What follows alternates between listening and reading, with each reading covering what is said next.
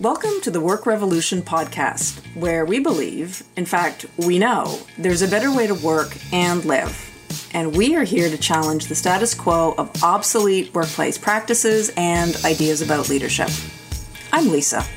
And I'm Deborah. Along with you, our listeners, we're evolving our thinking about what it means to belong, innovate, and create change at work. Join us as we dispel the myths of meritocracy, hierarchy, and other bullshit practices that get in the way of all of us harnessing our full potential to make a better world. Hello, and welcome back to our listeners. Kicking off season 2 with my new co-host, Lisa. How are you doing today, Lisa? I'm doing absolutely great, Deborah, and I'm so thrilled to be jumping into season 2 with you. You've had a phenomenal season 1 of the Work Revolution podcast, and it's a pleasure for me to be able to join you in what we both know is going to be an incredible season 2. Yeah, I'm really excited. We have some amazing stuff planned, and we're doing something a little different today. We are doing somewhat of a character analysis, I guess I would call it, perhaps, of the Deanna Troi character from Star Trek: The Next Generation. You'll tell me if I get some of these words wrong because you're the bigger fan than I am of the show. However, I am really fascinated by this character. You're going to tell us a little bit about the character and the show for people who may or may know less or more about it, but she's just an interesting character, and especially the time at which this show. And the question you and I are asking today is this type of role that she held on the ship. Does it exist in workplaces, in business? Is it a role that exists in organizations? And if not, should it? That's what we're tackling today. So over to you. Tell us a little bit about it. You were a fan of the show. Yeah? I was definitely a fan of the show. I'm pretty sure I've watched every episode at least twice. That does not make me an expert by any stretch, but I've always been captivated by television series that have a sort of a moral or an ethical container around them. And so let me just describe for listeners who might not be familiar with the series, Star Trek Next Generation, or TNG, as those of us who watched it call it, was an American science fiction TV series. And it follows the adventures of the Starship Enterprise as it's hurtling through space in the 24th century. And at that time, Earth, and this future that we're all, not us, but our future ancestors are part of, it's part of the United Federation of Planets. So apparently peace has come, planets have joined, and the series was a sequel of sorts to the original series that aired from 1966 to 1969, starring William Shatner as Captain Kirk. And for those who live in Montreal, you'll know that William Shatner is a Montrealer. He went to McGill. But in TNG, the ship's captain, Jean-Luc Picard, who's played by the talented and, if I may say so, very sexy Patrick Stewart, leads a senior team on which Deanna Troi, who we're speaking about today, is the ship's counselor. She's of mixed race. She's human and betazoid. She has extensive training in psychology, and she serves both as a therapist and a diplomat, given her high degree of intuition and her limited telepathic skills. Now, interestingly, her role was originally conceived as being 3 or 4-breasted, piece of eye candy for the show, and wasn't initially seen as a key part of how the series would unfold. And as I understand it, as I was reading about the background to the show's writers found her character very difficult to write for, and it took a few seasons for a more fully developed and nuanced character to emerge. So that's the background on the show. And Deborah, you and I have talked about, as you said a moment ago, here's someone on the Starship Enterprise who we presume has been hired into this role. And it serves a very specific function that is different from an engineer or a CFO or some chief other officer. And the question that you and I bounced back and forth was, in the way that we conceive of it today, is this an HR role? I'd like to know what your thoughts are on this. Before I do, I'll just say in my limited viewing of the show, because I certainly am well aware of it and I have seen some episodes, this idea that this character is misunderstood and like I always found myself wanting more of Deanna Troi whenever I would watch the show, because there was a few episodes where I thought, oh, there's something interesting there. That it's like the tip of the iceberg, but there's so much more I felt like often could have been done with that character. So it's interesting they went there, but I feel like there's so much more that could be explored with that. Is this existing in business? Is it HR? I don't think so. I don't see HR filling this role. I think that HR is the closest thing that we have. And I think that we're really talking about that more soft skills area. Soft skills tend to be misunderstood. They're less tangible, especially when we talk about something like intuition, right? Which I'm a firm believer in intuition, but it's something that's hard to describe or quantify. It's a bit mystical almost, right? I think that this is not only misunderstood, but undervalued.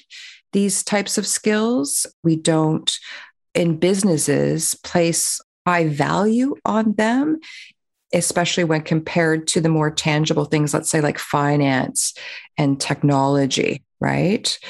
And HR seems to be really tied up with the functioning, like getting people in and out of the organization and all the administrative components to that. And I see them more focused on two main things. This is my observation and my opinion about HR right now, or people and culture, whatever. I think the trend is changing, right? Whether they get there, I don't know. But from what I've observed, HR exists to serve the executives.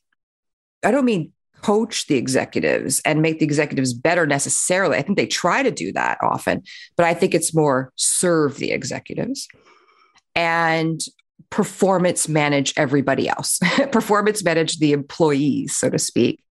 And hey, there's a lot of work to be done around managing a workforce and all the data required and making sure people get paid and bonuses. And I don't know, what else would you add to that list that HR seems to be more focused on?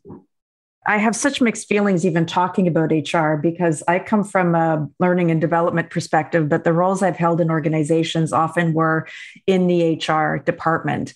As you described, they don't seem, even though the word human is in it, they've never seemed humane to me for a large part. A lot of what I've seen in human resources is exactly what you're talking about, the transactional, bringing people into the organization, the recruitment, do they have the skills that are required in the role, onboarding them into the culture of the organization, into the specific tasks they're being required to do. And then there's the whole labor relations for whether unionized or non-unionized organizations. Things like succession planning, who's going to be the next person potentially to take a role in an organization, pay, benefits.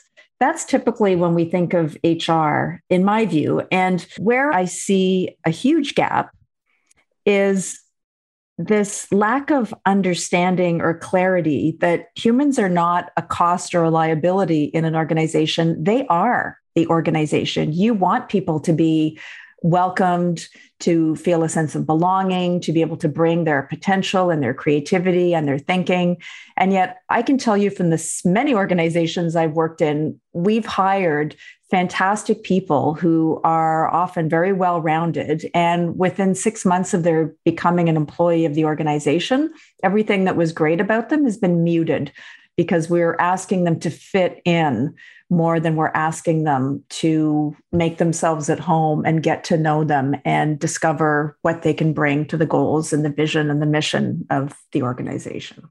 I think there's a big vacancy and a big opportunity here for organizations. And the way that I see the Deanna Troi type role in an organization, if you will, I'm going to call it the Chief Wisdom Officer.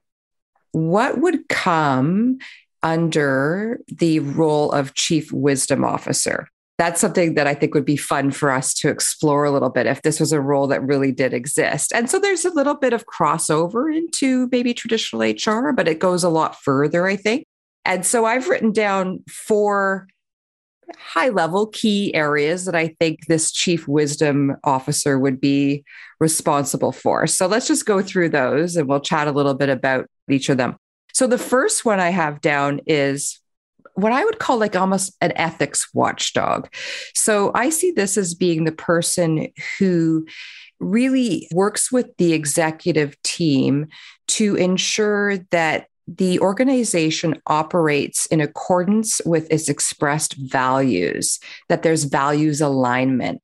And that's not just that's internally in terms of the employee experience, but it's also externally in terms of how the organization operates within a community, with its customers, with its suppliers, with its investors, and within the geographic community that it exists in. I know you've done a lot of work on organizational values and a lot of taking leadership teams through those exercises. What say you about your experience with values? I am deeply interested not just in what organizations do and how we support people in fulfilling the tasks in order to deliver on the mission of an organization. In fact, I would say I'm far more interested, given the work I do, in how the work is done, how people relate to each other. And even deeper than that, who are we as people doing this work? And really what values are is this a sense of what matters to us, what is critical to us in how we do our work and who we are in the doing of the work.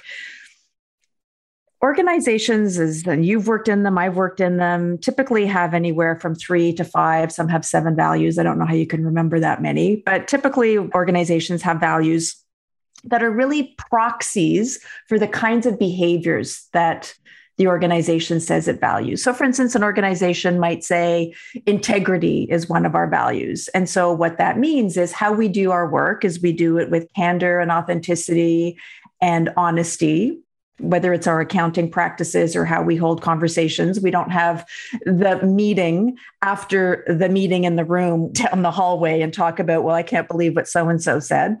Values such as courage, that when we need to step into something that is more difficult or take a stand publicly because we believed in strongly in something, that we actually do that and that we don't create systems or cultures around that that make it hard for people to express themselves or to call something out that might be inappropriate. And so really when we talk about, you call it the ethics watchdog, is really holding people accountable to the shared values and behaviors that define the kind of culture and how we want to be with each other as human beings, regardless of role within the hierarchy. And how many people do you think can say they either currently do or they have worked for an organization that they really felt that values alignment? That, I mean, not to be overly pessimistic about things, but in my work, I have worked with many, many employees who felt a values misalignment. And I would say that it's become almost pervasive in our work culture that we accept that because that's just business. That's the way companies operate. That's just what leaders do. And we almost give it, in some cases, a pass. That's just the way organizations are, that those values are more of a marketing thing as opposed to the lived experience. That sense of hypocrisy that's created, I think it just creates a general sense of mistrust and almost like sort of a sense like skepticism about workplaces in general. And people will take that from one organization to another, those experiences. So I think it's really important that organizations start to really look at this carefully because we want to change the culture around this. Otherwise, we've got a whole workforce of disengaged people who are skeptical about leadership. Absolutely. And one of the things that I've noticed in the course of my work is what I call culture washing. And in the same way that organizations might purport themselves to be really environmentally friendly and say that they are using a particular kind of paper bag or whatever to instead of plastic to sell their product, but meanwhile they're using child labor in some developing country, saying we're green but having another potentially or very clearly unethical practice. Organizations also do this with their culture, with their values. They will sell themselves as being full of integrity or courage, the two I mentioned earlier, that this is a place for innovation and creativity, that we value candor, that we value people being able to fail and learn. And then many of us are recruited into these organizations. I've had this experience myself of feeling that I was sold on an organization's culture that in fact, when I got there was anything but. And It is deeply disappointing. I mean, once when you're getting a job, you're negotiating about the salary. What is it that I'm going to be doing? You're all excited. The day that you're the most highly engaged in an organization is the second before you walk in the door because you're full of hope.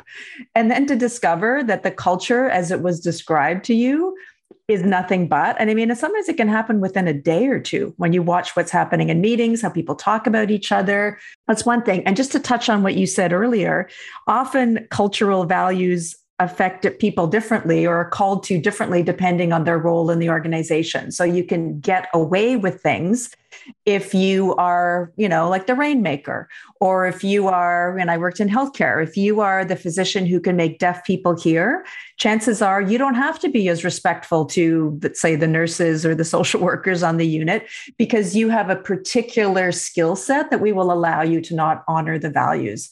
But as I've said throughout my whole career, when it comes to behavior, what you permit, you promote. Well, that leads me excellent into number 2, which is, I think, the chief wisdom officer, AKA the Deanna Troi role in an organization, is to also be on asshole alert. And so I think of this as the leadership screen. Who gets into leadership roles in an organization and based on what qualities and characteristics? And so we do have, compared to the average in the population, narcissists and sociopaths are overrepresented in leadership. And generally speaking, we don't have enough leaders who are really self-aware and high in emotional intelligence or EQ. So I really see that role as working with leaders to help them develop those skills to the extent that they can. And not everybody's going to be good at everything. Deanna Troi has natural capabilities in this area. Other people have natural capabilities in engineering, finance, math, other areas. Great. But how do we value these things? Are we valuing them equally and ensuring that we use the best of all of those capabilities? Or what I see happening most of the time is that those more softer skills areas are somewhat diminished or undervalued, and we're overvaluing these other areas. So that person to me is making sure that the right people move through the ranks for the right reasons and is coaching and making it sort of pervasive in the entire culture, that we avoid those situations like what you just described, because that affects how everybody feels about an organization when certain behaviors are not just tolerated, but rewarded. I've seen this many times in my career. I'm sure you have, where somebody who's very technically competent gets promoted into a leadership role. We know that doing a thing, I'm just going to use knitting as an example, I don't know why that popped into my head, does not necessarily make you a really great chief knitting officer, because it's an entire different skill set. Clicking 2 needles together with a long piece of wool to create a beautiful piece of clothing or a toque or whatever is very different than talking to people about the things that they're producing, and are they happy and are they comfortable, and all of those other things, what might be getting in the way of higher performance. So becoming a leader is a very different skill set than being an individual contributor. And where I think we have a major problem in organizations is the only paths to higher, in many organizations, to a higher role, to a better salary, is to take on leadership roles. And I met a woman years ago who was, I can't remember, I think she was Danish. She was one of the countries in Scandinavia. And she worked for an organization where, regardless of whether your career path was into leading people or to refining your skills as a technical person, an individual contributor, they had career ladders for both. So that prevented people who were very technically competent, who did not have the potential or the willingness or the desire to develop, to have a career path that recognized their own development in deepening. And so you're not force feeding people into leadership roles because that's the only way in order for them to evolve in their careers. I think this is something organizations really need to look at, because otherwise we get exactly what you described as people who are pursuing power into leadership roles that necessarily might not have the skills that what we would think of leaders needing, i.e. Deanna Troi-ish skills in the workplace. Is it fair to expect all of these things in one person? Or should they be teased apart but work collaboratively together? I think that's a great question. And I think it's a great thing for organizations to look at and scrutinize a little more carefully. Number 3 on my list is this role. This ties together a few things we've already touched on, but it needs to ensure that the very best of behavioral, social, and neuroscience is being utilized in the people practices of the organization. People practices, leadership, conflict resolution. How do we help people to innovate and be creative? There is a growing amount of peer-reviewed science. There are a ton of great thought leaders and scientists out there doing this work. And I'm just going to do a quick comparison to the CFO role. The CFO role, are they using the very best accounting practices and finance practices out there?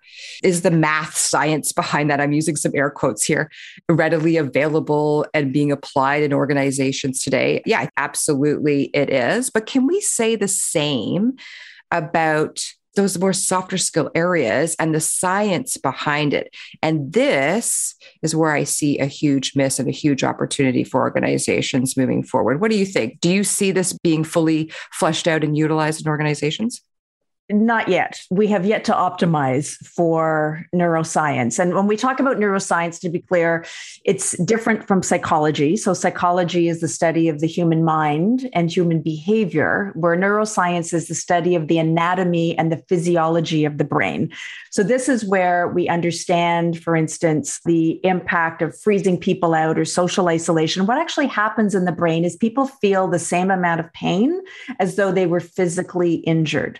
So this is understanding what happened, like neuroscience, and it's understanding what actually physically happens in the brain. So much work has been done about the workplace and how we can create places that are healthy for the human brain. This has been studied through magnetic resonance, MRIs. It's been studied through positron emission tomography, PET scans.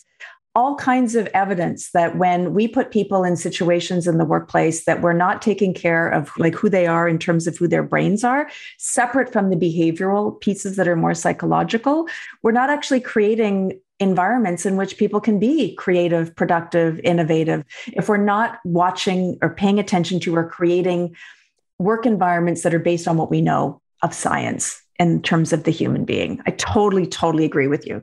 The skeptic out there is saying, well, why should an organization have to worry about any of that? They're there to make money. We understand that.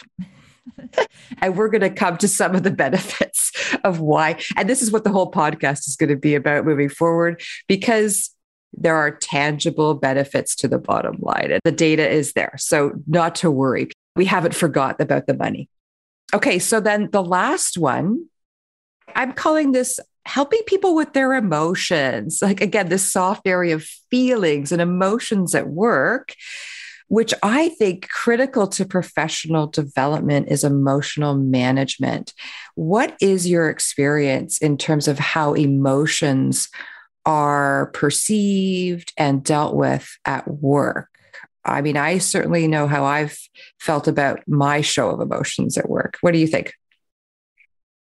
Yeah, well, how many times have I heard, and I'm sure many of our listeners have heard, it's just a business or it's just a job, as a way to dismiss very powerful feelings that come up in the workplace. It's not personal, it's business. Yeah.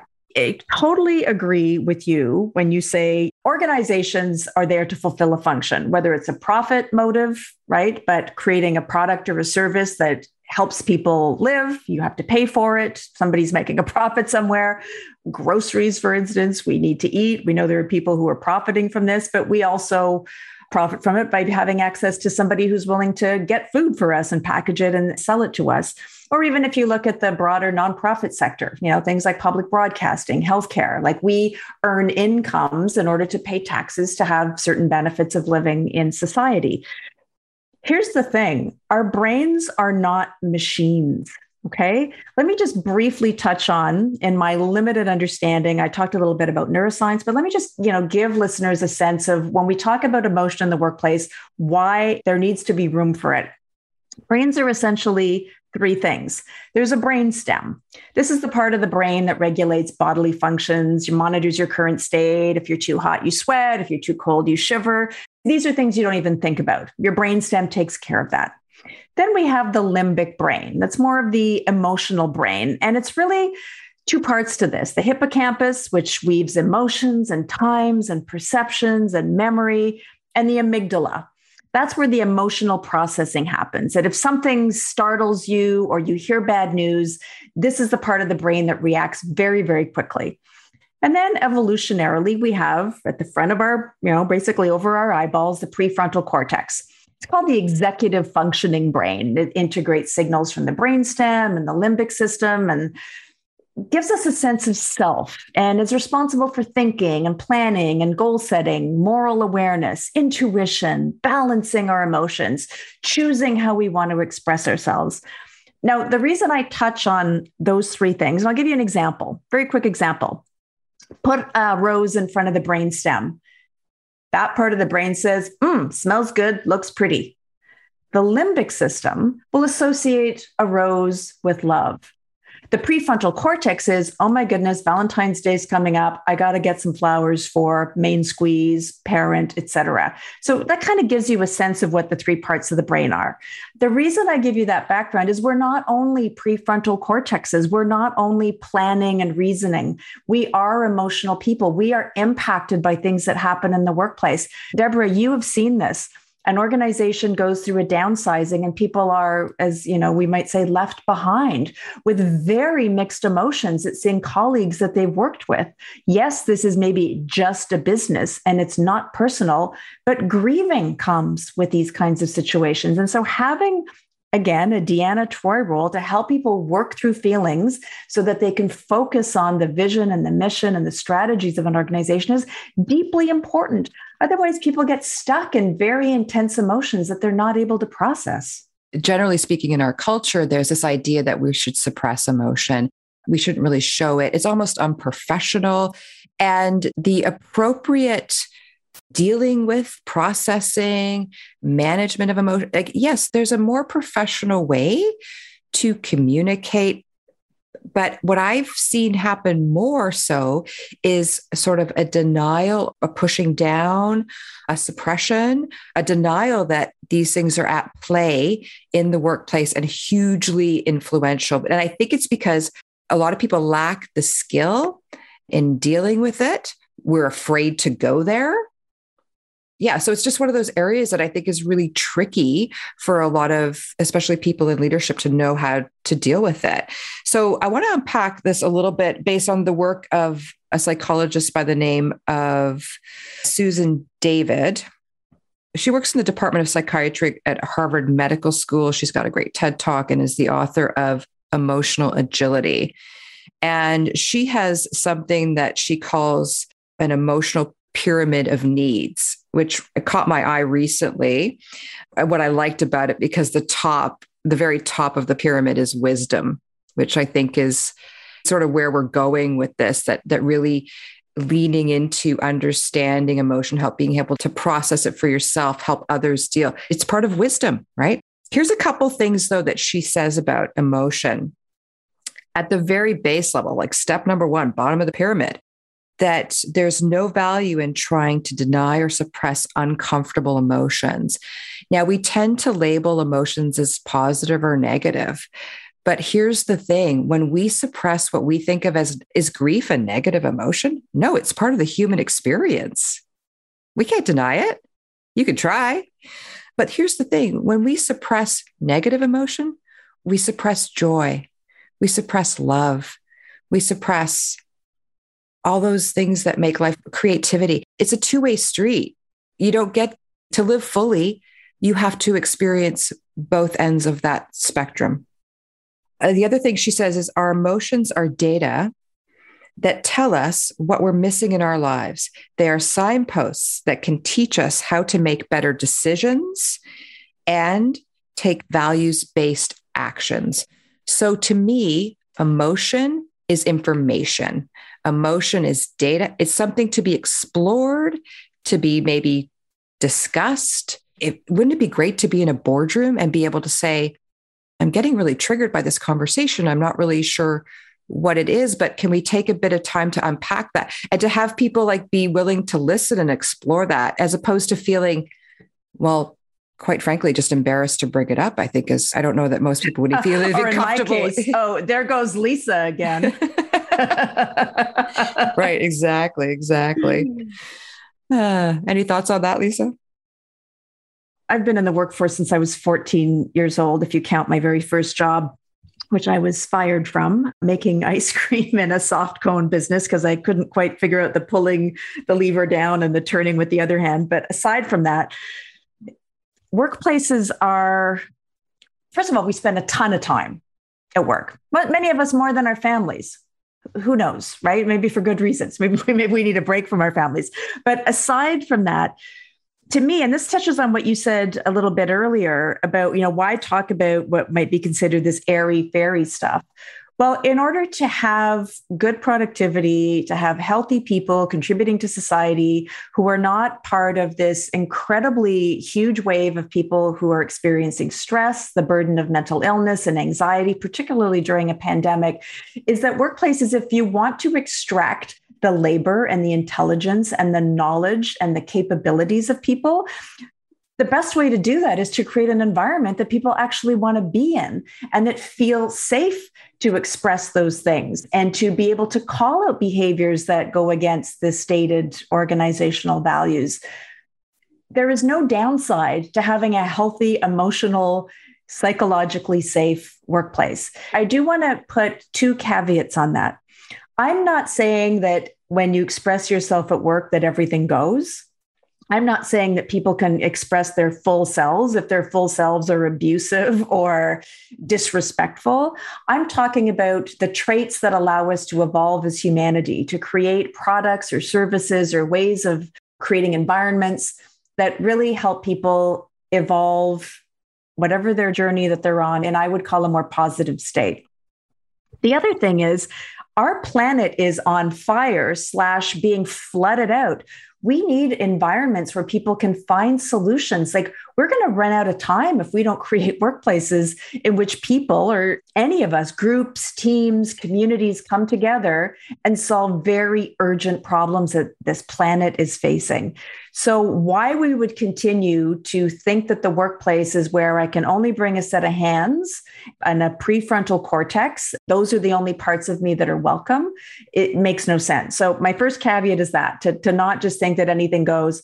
The second caveat is we need to really rethink what we mean by leadership, because we are being stunted by hierarchies in which somehow we believe that the higher up people are in organizations, that they're smarter, that they know more, that they're better. That might be the case.